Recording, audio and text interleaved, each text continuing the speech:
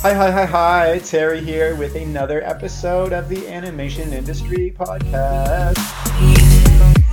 This episode features a very well-known pixel artist turned indie video game developer who chats about how they landed in the exciting world of indie video games and what it's actually like and what they spend 90% of their time actually doing, plus a really important discussion about burnout and how to maintain a healthy artist mentality over the years.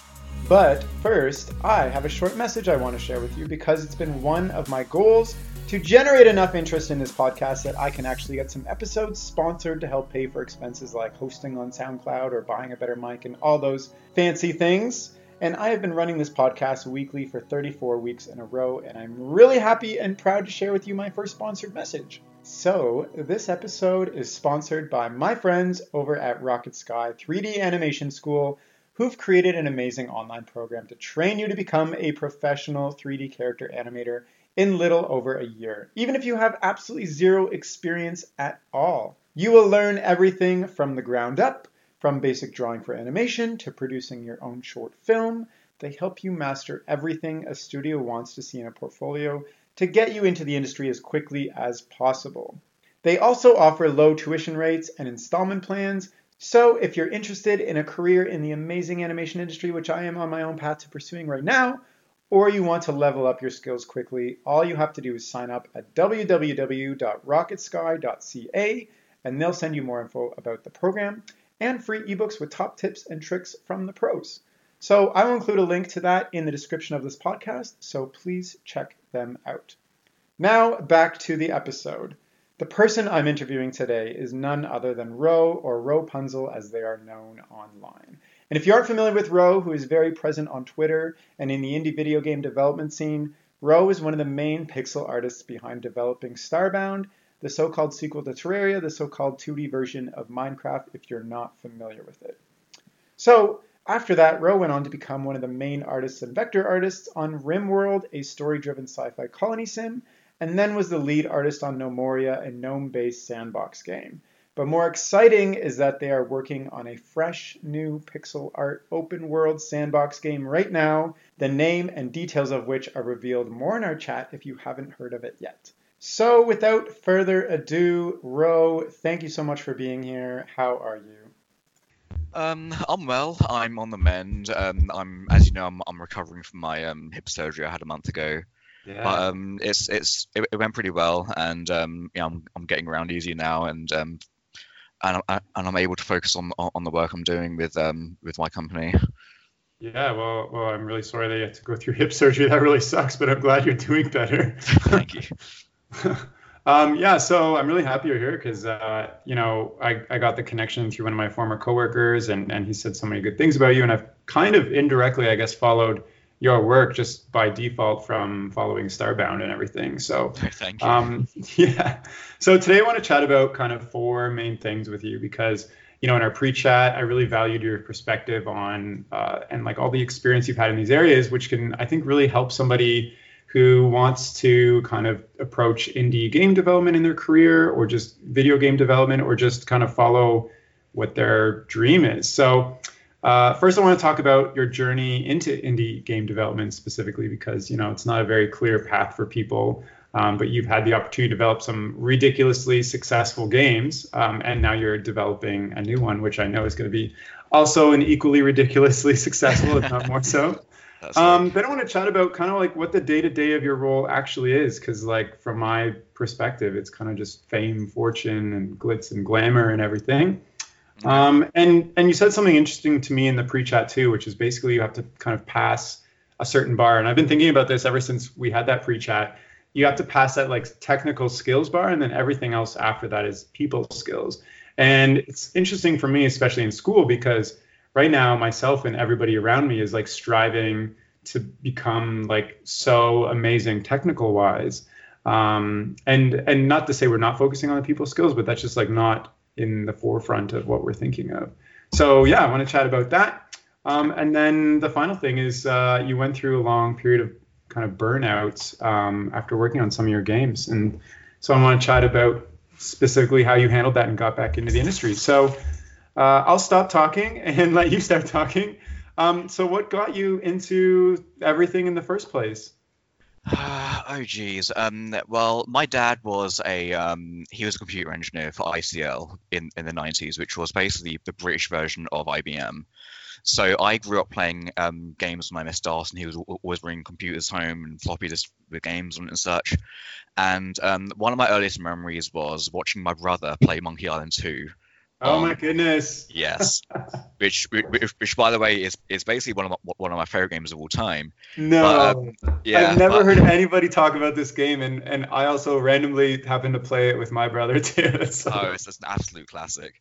But it was one of my earliest memories when I was like 3 or so, just watching my brother play it, and like before I could even like really form sentences and talk and such, or even read, I used to carefully watch what he would do, and I would carefully replicate all the actions he'd make Guybrush do, so I could progress in the game myself.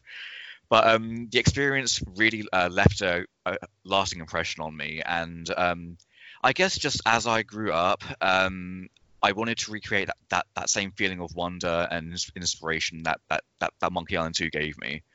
And it was always in the back of my head going, I wish I could do that sort of stuff. But I'll be honest, like I considered like being a video game developer like one of those like unattainable dream jobs, like being an astronaut or something like that. Just just something everyone wants to be, but you don't really realistically have a chance of doing. So it was in the back of my head, but I never really made any concrete steps towards achieving that. It wasn't until I was about 17 or 18, I believe. I was talking with a friend of mine, and we were talking about a game idea we had together because it was something we just always did as a sort of exercise. We would just talk about theoretical game ideas, but never actually did anything with them. But we had an idea for this adventure game. The concept escapes me, but the short of it was, I ended up opening MS Paint and plotting pixels down to make sort of like a rip-off of the LucasArts Monkey Island style. Now, in retrospect, it looked terrible, but at the time, I thought it looked awesome at the time, and I was like, wow, this looks just like LucasArts. Maybe I can do this. And he agreed, and he really he encouraged me to keep practicing and make more assets for this hypothetical game. So then I'd make more characters, I'd make more backgrounds and that sort of thing, until eventually I had this whole library of game assets ready to go. And it was like, oh, so this is how you make a game, I guess. And it just sort of progressed from there. I started branching out into making more experimental things like vehicles and different character styles and that sort of thing. And because I had nothing else to do, I was like 18, 19. I just threw them up on a DeviantArt account because just to show people if nothing else. And I won't say word of mouth spread, but like my friends started taking notice, and like people started saying, you should be a game developer. You'd be really good at this. I'm like, nah, this is just a hobby. I mean, who cares? Whatever. No one's gonna like this. And I never really saw it as a serious thing until in 2011, I believe, when Terraria released. A friend of mine was in the Terraria IRC channel, and he saw one of the developers there mention that he was looking for an artist, and he immediately came to me and said, "Hey, Ro, this guy's saying that this guy who made Terraria is saying they're looking for an artist." So my immediate assumption is, okay, well, they've just released Terraria, it's blown up, so they must be looking to expand the team and to move on, expand the game with. So I got super excited and I almost backed out of it because I was like, no, surely millions of people are going to be contacting this guy. Why would he care about me? But my friend said something to me which left a lasting impression. He said, well, what's the worst that could happen? He'll say no, and that's it, and you'll be on your way. And I thought, you know what, you're right. So I sent him, I got in contact with him and sent him my DeviantArt, and he was somehow impressed. And too long didn't read. A couple months later, I got offered a contract on the game that ended up becoming Starbound, and that was my first real project as a game developer at age 21. And that was how I sort of accidentally fell into it, really. Yeah, wow. So you just kind of had a passion for MS Paint pixel art.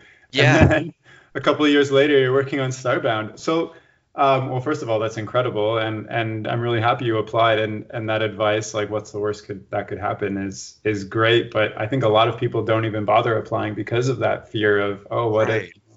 So, what were you doing between 18 and 21 then? Between 18 and 21, honestly, I wasn't doing a lot.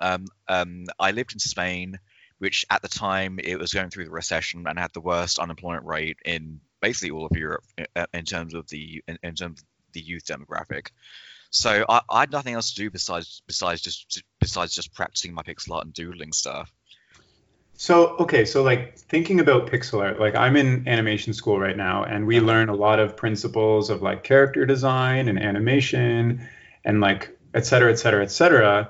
But you didn't really have this technical training. So, like, how do you know your pixel designs are good, or like, where did you learn to do everything that you can do? Because like pixel art on, three indie games and counting, and the animation, that's kind of everybody's dream.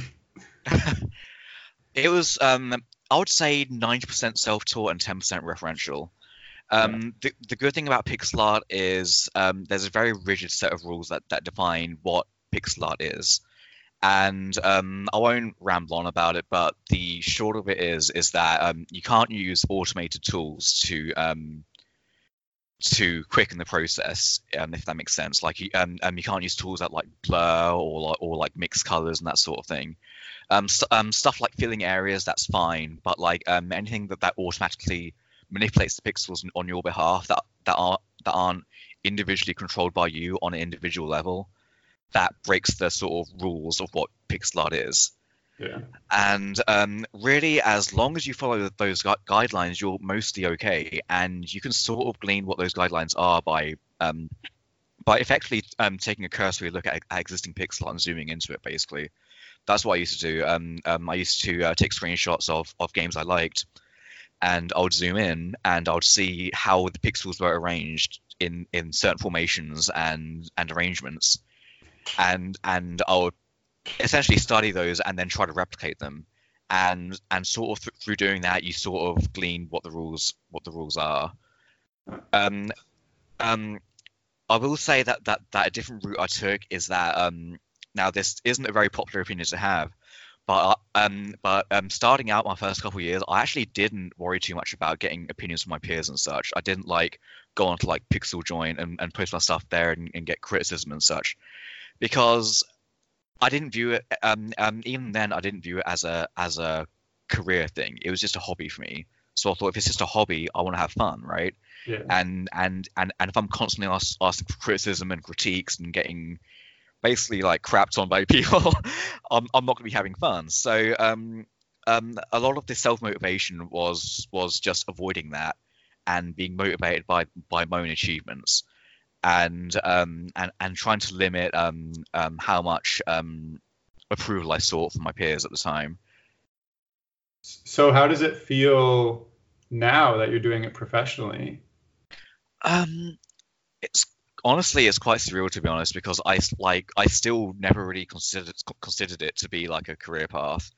Yeah. So I just consider myself extremely lucky that I've been able to make one game with it, let alone three, let alone make a living from it. It's yeah, it's quite sobering. Nice. So you mentioned that you referenced some video games. Which ones are really good to reference for pixel art? Um, oh geez. Personally, I started with the LucasArts ones because um, as far as the character designs went, they didn't use an obscene amount of colors, Mhm. and I find a common mistake pixel artists make starting out is they bite off way more than they can chew as far as colors and dimensions go, and they try to make these huge elaborate pieces with like 16, 20, 24 colors, and that's like 300 by 200 pixels, which is like massive in terms of pixel art scales. And when you're doing pixel art and starting out, biting off more than you can chew, you get burned out really quickly. So it's always best to start simple, which is what I always tell everyone. And the LucasArts style of characters, which is like like Monkey Island 1, Monkey Island 2, Sam and Max, that kind of thing, they typically use about no more than 4 colors per character. They usually keep it to around that, so it's a lot easier to keep track of how many colors you use and how they interact with each other, so you don't get overwhelmed and lose track of what you're doing. Oh, makes sense. So after working on Starbound, like what was the biggest thing you learned from a pixel art and animation perspective that you didn't know before? Because you kind of were jumping into your first professional role, and I would assume learning a lot as you went too, no? Yeah, this is actually quite funny because as I mentioned before, I learned pixel art using MS Paint, and I was still using MS Paint when I applied to go on Starbound. And Oh of my course, goodness. MS Paint doesn't have any animation tools that come with it. It's just for making static art, right? So of course, when I applied, the first thing I was asked was can you animate, because they're going to need like animated sprites and such, right? So I completely bullshitted. I'm sorry. Can I say that? You can say whatever you want. Okay. I totally bullshitted my way and said, "Oh yeah, I've got some animation experience," which wasn't technically a lie. I had experience with Flash animation from before, but that was just like simple, like, you know, tweening objects around to resemble stuff. It wasn't like hardcore keyframed animation. So pretty much a lie. Yeah, so basically a lie, but or a white lie if you like, but still a lie. But I totally bullshitted and said I knew how to animate, and I thought, well, okay, well, I've said I know how to animate. I'm just going to pray that I can learn on the job and cover it up as I go. And somehow, by the grace of God, I was able to make it work. I was able to teach myself how to animate while looking like I already knew how to do it. So I would say the biggest thing I learned on Starbound was how to animate in the keyframing animation style of animating frames manually by hand. And I would say that was a critical skill that you need to know if you want to do pixel art on a professional level. What program are you using to animate in pixel art? Well, not MS Paint anymore, thank God. Yeah, right.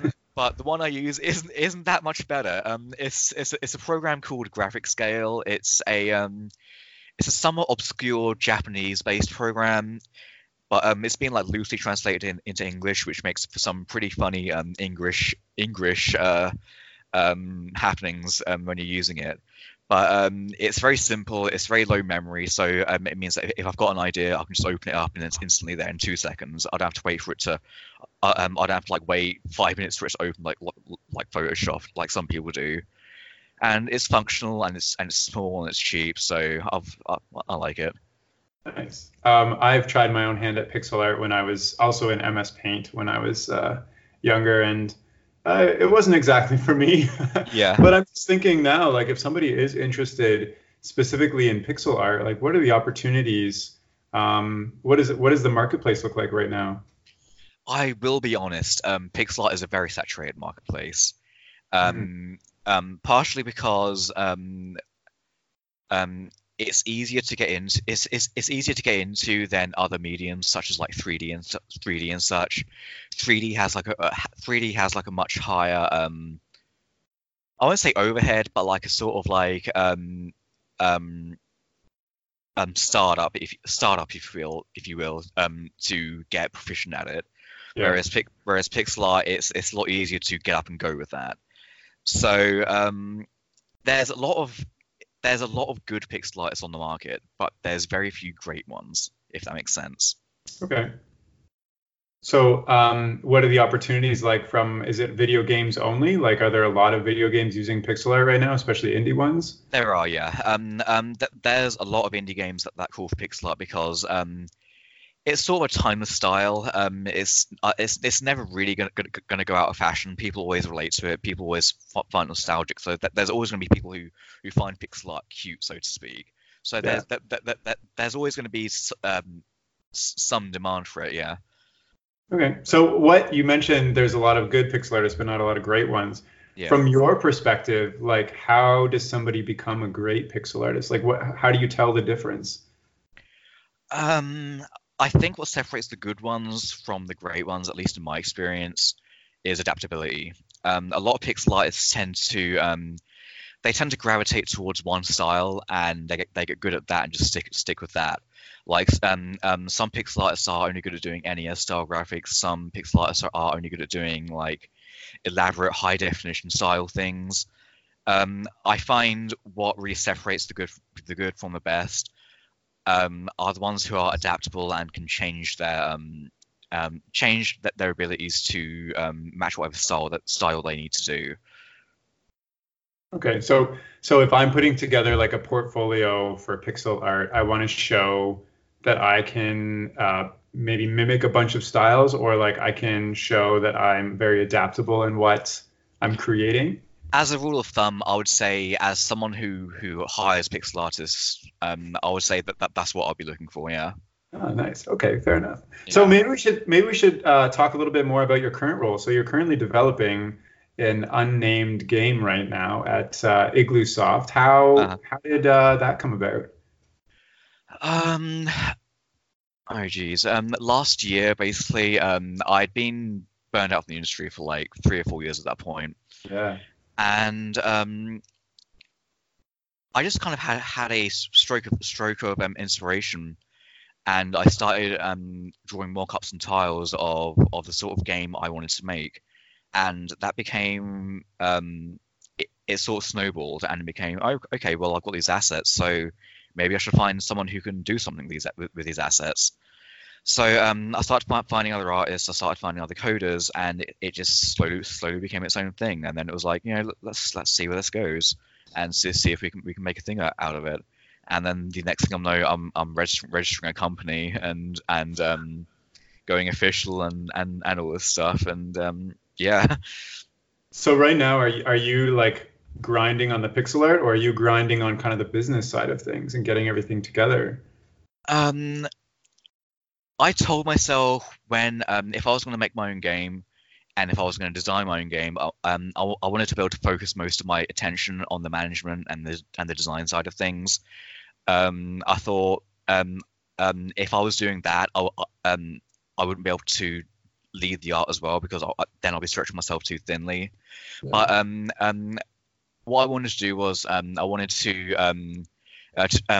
manage the business and logistical side of it, while having a supportive role on the art and deferring to another lead artist who I take on. So I sort of take a supportive role in terms of art. I sort of I ask them, hey, what do you need help with? What can I help with? And I'll just help them with whatever they need. Makes sense. So how did you actually kind of get the ball rolling? Like, you are one single artist, and you said you've kind of amalgamated a group of other people and coders and developers and artists and stuff like that. Mm-hmm. Is it just because of your experience working on your past games? Like, you had a network already kind of made?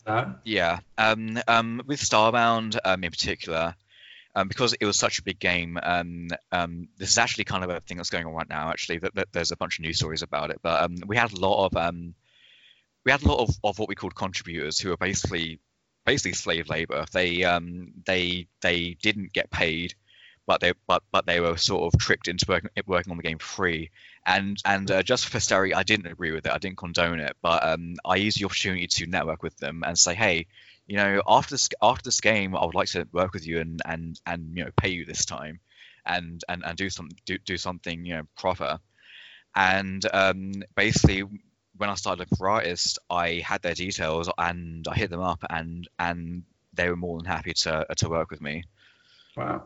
So is this, if you don't mind me asking, is the funding for this game so far kind of coming from you, now that it's like very in the development stages? We're working on basically a deferred payment schedule. We're all on revenue share. And we have the game divided up into phases of development, so we can release the game in installments and use that to generate capital to pay people with and spur further development with. Makes total sense, and I like that. I like the model too, because if the game goes big, everybody gets rewarded. Right, exactly. Yeah. So, well, I guess speaking of people, how many people right now are currently working on this new game?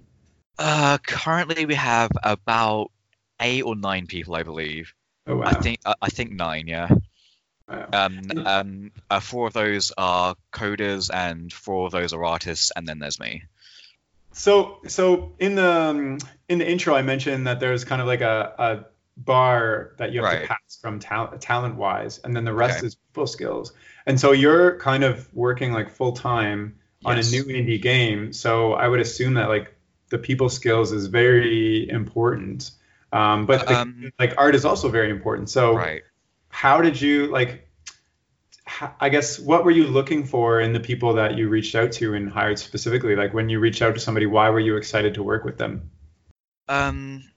Okay, well, for this to answer this, I have to go over to my experience on Starbound, which was on Starbound, the people that were hired purely on ability.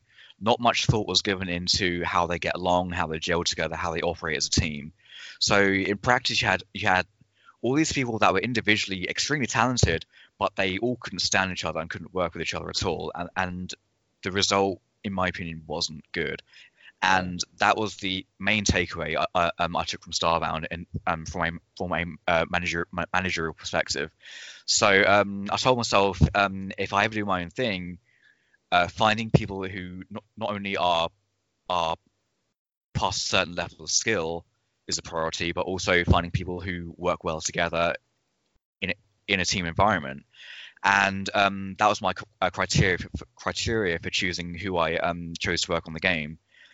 And that was why I was so excited, because I'd worked with all these people before, so I had some idea of the quantity they represented, and I was able to tell that that they had the right attitude that I was looking for and would work well together. Yeah. So what you're saying to me, it sounds like it doesn't matter if you're the best artist in the world, if your ego is too big or you're not cooperative to work with.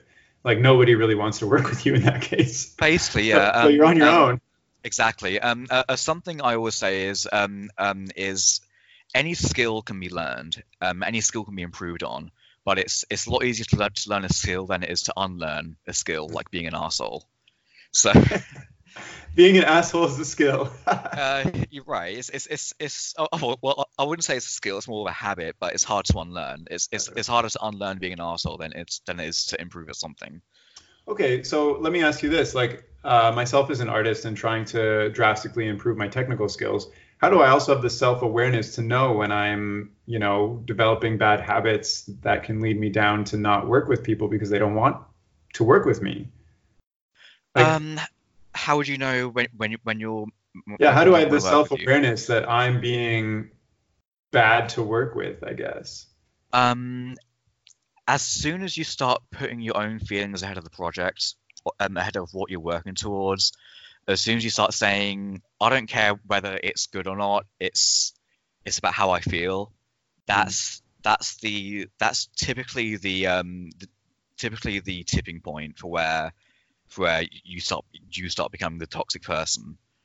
Yeah, I guess in my that makes experience, sense. at least. So it's like when I stop putting kind of the team's efforts and stuff above what I'm producing. Right, like as soon as you start developing bad habits, like viewing your co-workers as competitors. That's an extremely toxic habit to have. As soon as you start getting jealous about other people getting praise and other people getting assigned tasks that you wanted, that sort of thing, it's a very slippery slope to becoming the toxic person no one wants to work with.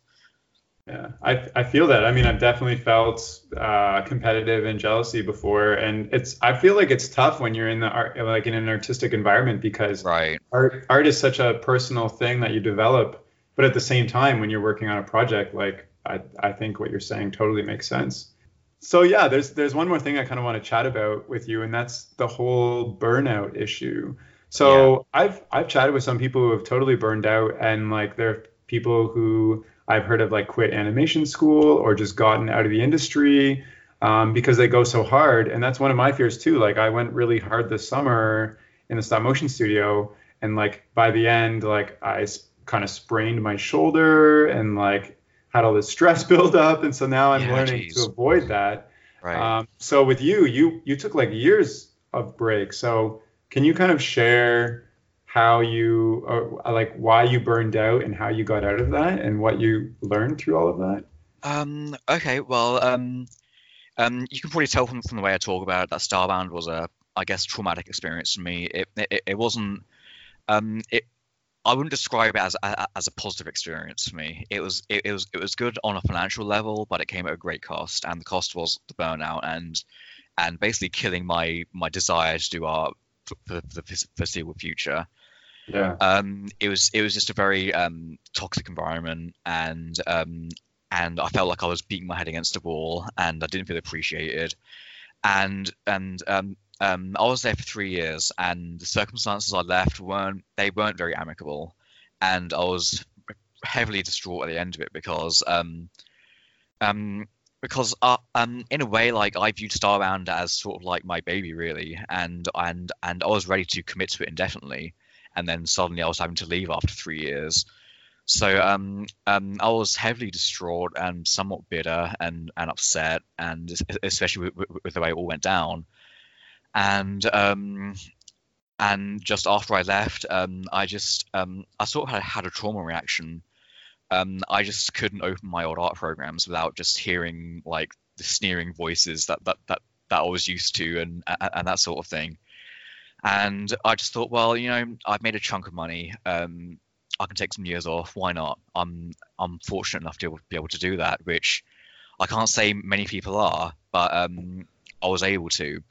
And I was able to take 3 or 4 years off and use that time to sort of heal and do a lot of soul searching, really, about my experience on the game and what I could learn from it and what I wanted to do moving forward.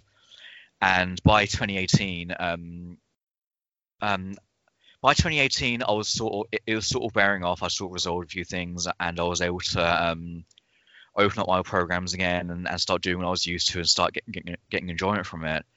But that was really the biggest source of trauma, was that I had always enjoyed doing pixel art. I'd always enjoyed making games, and Starbound sort of, I felt, robbed that from me. It took that enjoyment away from me, and it sort of like left me without anything to express myself with. And just being able to sort of will myself back into that, it was very liberating, and it felt like I sort of like got my mojo back, so to speak. That's good, and thank you for sharing that. I know experiences like that are tough to share, Right. and think about, but that happens for sure. So thank you. So what is something that you, I guess, learned about yourself in those 3 years that you took off, because you went from, pixel art was a hobby to a profession, then finding something that you wanted to continue indefinitely, and then having that thing killed. What Yeah. was that thing that you learned about yourself in all that time? Something I learned about myself was that one of the biggest things was that I wasn't totally blameless. There were things I could have done better. Let's bear in mind I was 21 when I started on Starbound, so I was extremely young, and it was my first project. It was my first time ever working on a team. I was incredibly defensive. I wore my heart on my sleeve. I was bad at leaving my emotions at the door. I wasn't used to. I wasn't really exposed to working in a professional environment, and this is a problem that I still encounter now with a lot of other pixel artists and hobbyists that I work with. But just being able to put my emotions to one side, that was what I learned about myself. Um, I I learned how to act more professionally and carry myself in a more composed and helpful way that's more constructive for everyone around me. So, but you still have those emotions, right? Oh, absolutely, yeah. Because right, I'm still of course passionate about what I do. It's just I'm a lot less quick to act on those emotions. Nowadays, I'm not. I've tried to keep myself a lot more mellow, and I'll sort of like if I see myself getting too annoyed, too frustrated, I'll take a step back and go, okay, I need to take a break for a few hours and then think about this later. Whereas before, I would have been more inclined to just go in guns blazing and yelling and shouting and saying, "I want this and I want that," and that sort of thing. And it's not helpful. And it was a lesson that I had to learn in order to move on with my own gaming studio. Wow. Well, yeah. I mean, that sounds like you did a lot of reflecting. What was the moment that re-inspired you to get back into this? I think I can't pinpoint it to an exact moment, but Starbound it officially released in July 2016, and that was supposed to be the big, this is, this is what the game's always meant to be. This is completed, whatever. And it was sort of underwhelming. And I took a look at it and I thought, is this supposed to be the best that the genre has to offer? This is supposed to be what Terraria in space was going to be. I thought no, like I thought I could do better than this. And then my next thought was, well, why don't I? And that just sort of spurred me on, and I kind of went from there. Huh. So just I guess the event of Starbound being released, and you had already, I guess, spent a lot of time self-reflecting, Yeah. and seeing that release be more underwhelming than you expected, kind of reignited your passion. I think that's great. Right, because part of what sold me on the concept of Starbound was that it was presented as this giant canvas that I could apply myself to and basically make the ultimate game that I wanted to make. And over time, over the years, that slowly got chipped and taken away until I was making a game I didn't want to make. I was making someone else's game, but I still held on to those ideas and inputs that I had. So I thought, they didn't get used, so why not use them now for my own thing and do it the way I wanted to? So is this new game that is not named yet the thing It that? actually is named. Oh, It's called Outworlder. oh, Yeah, oh, okay, great. yeah, Um, was that a recent thing? it was. Yeah. Okay. Last couple of days. Oh wow. Okay. So Yeah, very super. recent. I think it's Announcement, been, everybody. The game that Ro is working on is called Outworlder. yeah, Nice. I like it. excellent. So I guess things just kind of spiraled from there. And do you feel like you're working on your dream project now? Oh, absolutely. Yeah. It's a really liberating and freeing experience. Just being able to have your own inputs and then take sole responsibility and control of facilitating them, and not having to answer to anyone else and pitch them to anyone else and petition for stuff and that sort of thing. You can just have an idea and then just do it. It's a really good feeling, and Yeah. So it's really invigorated my love for making games and the industry. well, I love to hear that, and it definitely sounds like you're super passionate about it. I'm still thinking a little bit about the burnout thing. So going forward, besides kind of managing emotional responses to things, what else are you doing to make sure that you don't avoid, or sorry, make sure that you avoid the burnout and don't go down the same path, even if it's, I don't know, not the emotion thing or not the coworker thing, like. What are you doing to avoid burnout differently this time? Right. Well, that also ties into what I learned from before with picking the right team. They say negativity breeds negativity, and I feel that's a really true statement that holds. And so to answer your question, a lot of what I've done to avoid burnout is a sort of proactive measure, which is avoiding just avoiding negative people, and surrounding myself with people who are upbeat and want to work and want to share the vision that I've got and think on the same wavelength and don't want to put themselves first and that sort of thing. The environment I've put together, I honestly consider one of my proudest achievements right now, because it's such a positive and healthy environment, and it's sort of by itself it sort of acts as a countermeasure against burnout. Hmm. So is everybody working remotely then? I'm Yes. assuming. And so Yes. how do you actually interact? Are you interacting with these people on like a daily basis over Skype or something? We interact over Discord. We use Discord to coordinate our tasks and that sort of thing. We also combine that with Trello to catalog our tasks and checklist things and that sort of thing. We also have weekly scrim meetings to to basically say, what are you working on? Do you need help? Is everyone okay? That sort of thing. So we've sort of got our own sort of like in-house system going on, which is a combination of Discord and Trello and Skype meetings. And how are you? Because one thing you mentioned before was kind of the feedback you were getting from other people was part of that burnout. So how do the feedback sessions go now? Like, what is there a structure to them, or is it just a different way of thinking? Feedback in terms of what exactly? Like when somebody finishes a project and maybe they didn't deliver the right thing, or something needs to be changed, or I don't know, you work with your lead artist and give that person feedback too. Right. Well, we talk daily, like on an almost constant basis. And one of the ways I work is I always love to see work in progress, WIPs and mock-ups and that sort of thing. I notice there's certain habits certain people have where they don't want to show what they're working on. They get incredibly defensive about things that are in progress and only want to show when it's finished. And I've had to work hard to sort of break that habit in a few people, because if something's got to be changed, I'd rather catch it early on than when it's later on, because then it compounds the amount of work that you need to do to fix it, right? So we're always bouncing ideas off each other and showing each other what we're doing and where we're going. So that there aren't really many situations where I have to go, okay, you've got to redo this whole thing. This isn't working.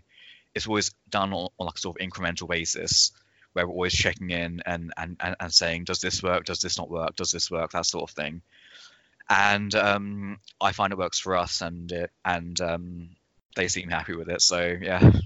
Nice. And well, I think that's great. You're kind of rebuilding the team kind of that you want from the ground up. Yeah. And I'm really happy that things are, you just released your name. What's the next big step you're excited about? The next big step I'm excited about is I've split the game up. I've split the game up into modules so we can release it incrementally. And the first increment is due to be released before the end of this year, and we're actually ahead of schedule for it. So I'm super excited about that. Amazing. So we can look out for that super soon, I guess. Yes, ideally. Amazing. Well, I think we're almost, wrapping up our chat here, but just looking back over your career, where would you advise someone else who wants to follow a similar path in like indie game development or pixel art as you? I can only speak for myself, and I'll be totally bluntly honest in that I got extremely lucky in my path. But you must work with people who also are in the indie game development world and know people. So do you know, is it everybody so lucky as you, or is there like a common path to get in, or? I wouldn't say there's a common path. Everyone's got their own path. I can only say what I did. Yeah. And it's sort of like a your mileage may vary thing. It might work for you. It might not work for you. You might have to choose your own path. I'm not sure, but I can't guarantee it would work. But the one thing I can say is the biggest thing I've learned is it's not what you know, it's who you know. Networking is extremely important, and being able to talk to people and get your name out there and just do favors for people so you can be called up on.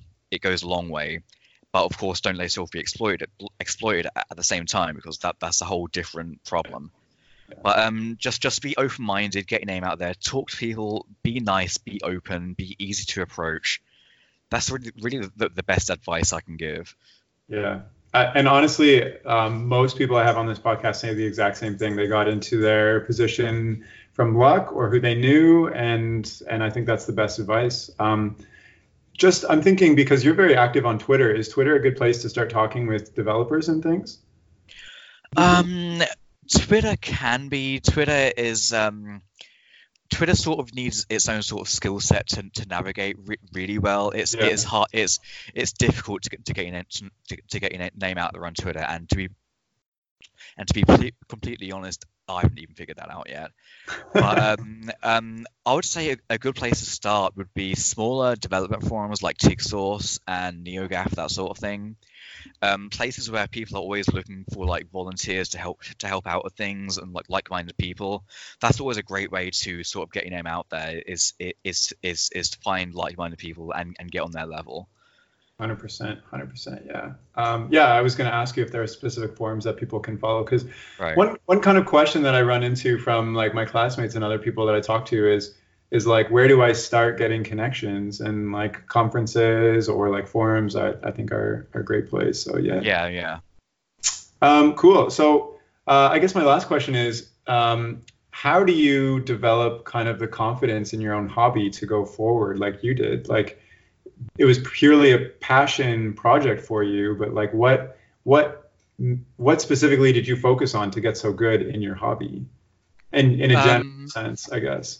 Okay, well, again, I'll preface this by saying this worked for me. It's not strictly a popular opinion to have, but I found what worked for me was actually avoiding seeking too much critique and trying to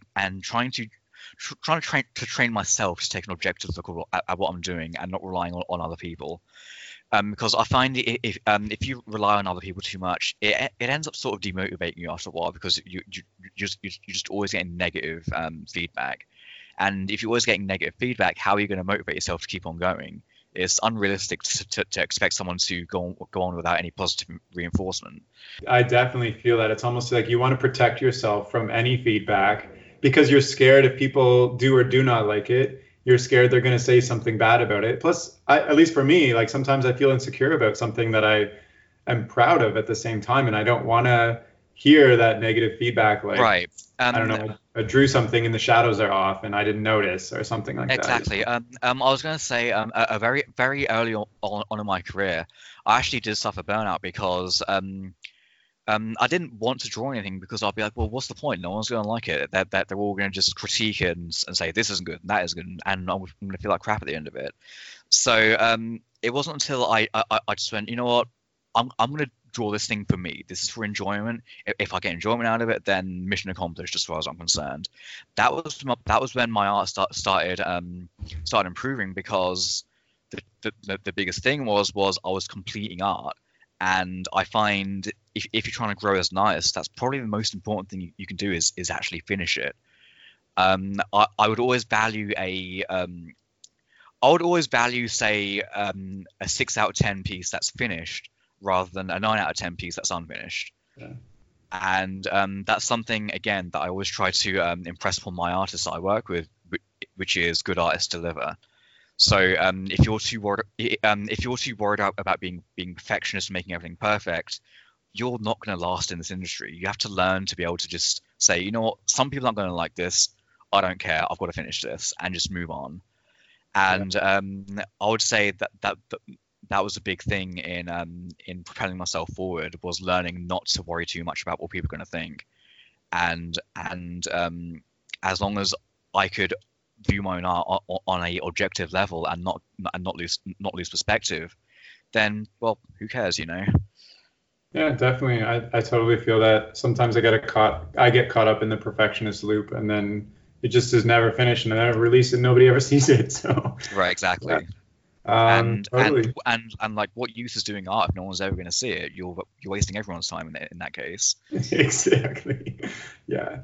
Well, do you have anything else you'd like to share before we wrap up? No, not off the top of my head. No. That's totally fine. Thank you so much for coming on the podcast and sharing all your experience and everything. It's been really fun to hear kind of behind the scenes of some of the games that I've been following, and also the latest one you're developing now, Outlander. Yeah, thank you. Thank you. And if you're listening and you want to get in touch with Ro, you can do so by following their Twitter, which is Ropunzel, or by following the development of Outworlder on igloosoft.org, and I will include the links to both of those in the description of this podcast. And that's all for now. Okay, bye.